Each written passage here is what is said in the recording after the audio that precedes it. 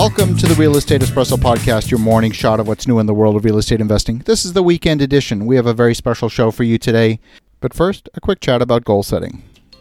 Goal setting is one of the most important aspects to achieving anything in life. If you don't know where you're going, you might end up someplace else.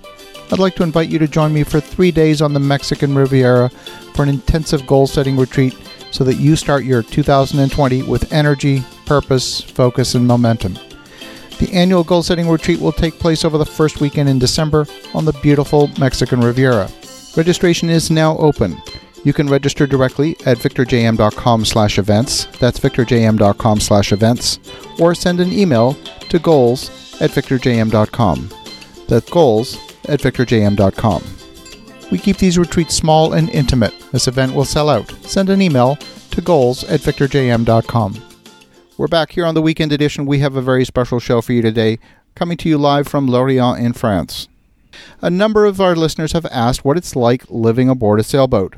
And we have been spending an extended period of time on board. We've in fact been living on board a sailboat for the past 2 months here in France. So on today's show, we're going to take you on a mini walking tour of what it means to live on board a sailboat.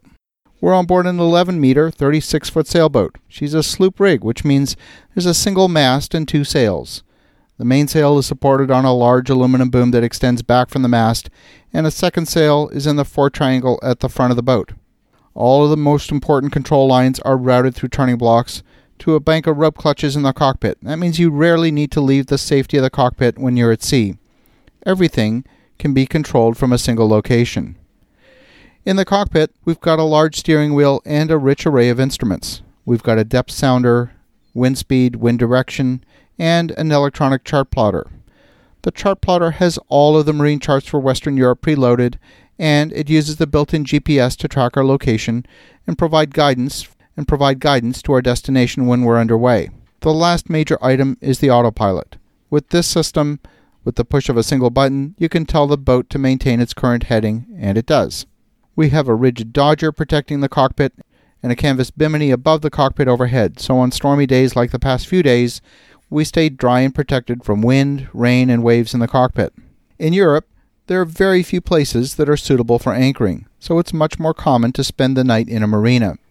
When you do go in as a visitor to a port, there are often mooring balls, and they typically raft together dozens of boats on a single mooring ball. There's typically 2 mooring balls, one tied at the bow, one at the stern, and then the boats get rafted together. It's pretty common to have 60 or even 100 boats all rafted together in one massive crush of boats.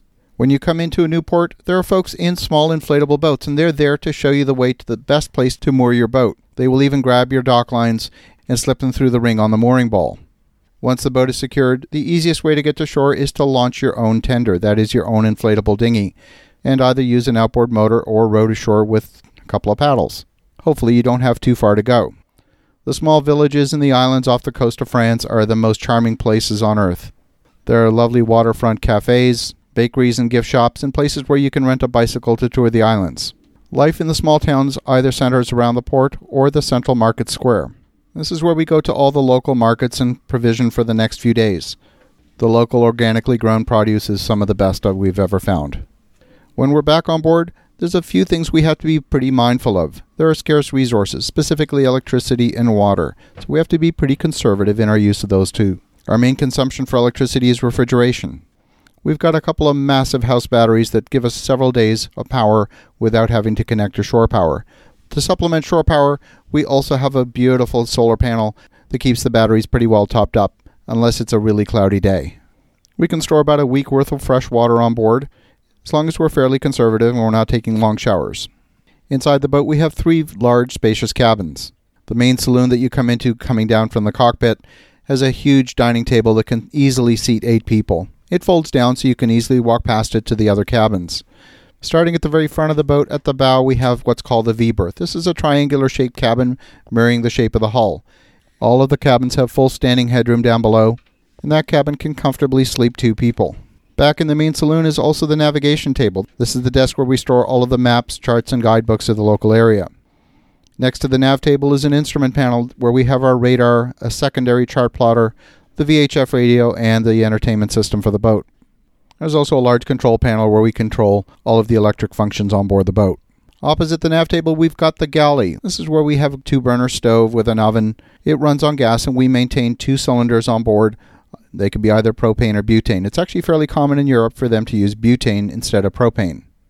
Next to that is the sink, and as you go further aft, you go to the fridge. Now, the fridge on a boat is not like a fridge you would find at home.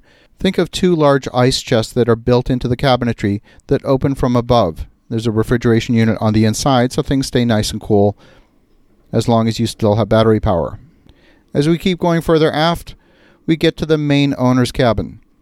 This is a big, spacious cabin with full standing headroom and a queen-size bed. Comfort on board was important to us, so we replaced the original manufacturer's bed with the latest technology and foam mattresses.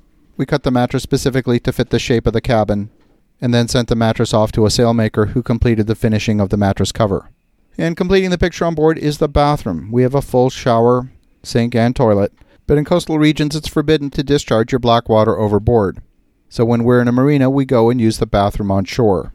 Things that we take for granted on shore, like going to the bathroom, might take a couple of minutes, is a much longer process. It could be several hundred yards to get to the bathroom from your boat on shore. Most things on board take a lot longer than when you're living on land. Even simple things like doing laundry or going grocery shopping takes a lot longer than we're used to at home. We have a hot water heater on board, and it's connected to shore power. So unless we are connected to shore power, we don't necessarily have hot water unless there's residual heat from the day before. Adding a solar water heater is definitely a future upgrade. Internet connectivity is much more sporadic when you're out on the water than it would be based on land. Some ports have Wi-Fi connections, others don't. In that case, you're tethering to the network via your cell phone. Even producing this show from on board has been much more time-consuming because of the lack of internet connectivity. When you're living on board a boat, you don't bring a lot of personal belongings with you. The storage is very limited, and the storage spaces are quite small. That's done very intentionally. When you're underway at sea, you don't want a large cavernous storage space for things to fly around in, so things are stored in small spaces. All of the shelves have a nice tall lip on the very front of them, and even the bookcase has a shock cord keeping the books firmly in the bookshelf. There are some truly magical things about living on board a sailboat. Number 1, waking up in the morning, watching the sun come up over the water. It's truly a magical experience.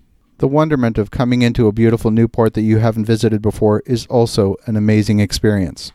And if you're an avid sailor like I am, being out at sea, experiencing the wind and the waves, is also part of the fun as well. In the right wind conditions, with the right wave motion, the boat gets in a groove, and it's just like a magical experience. Other days, the sea is a little bit confused and not necessarily working in your favor. At that point, it can be a lumpy, rolly, uncomfortable ride.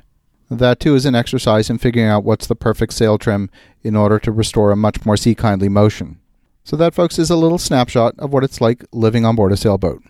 As you think about that, have an awesome rest of your weekend. Go make some great things happen, and we'll talk to you again tomorrow.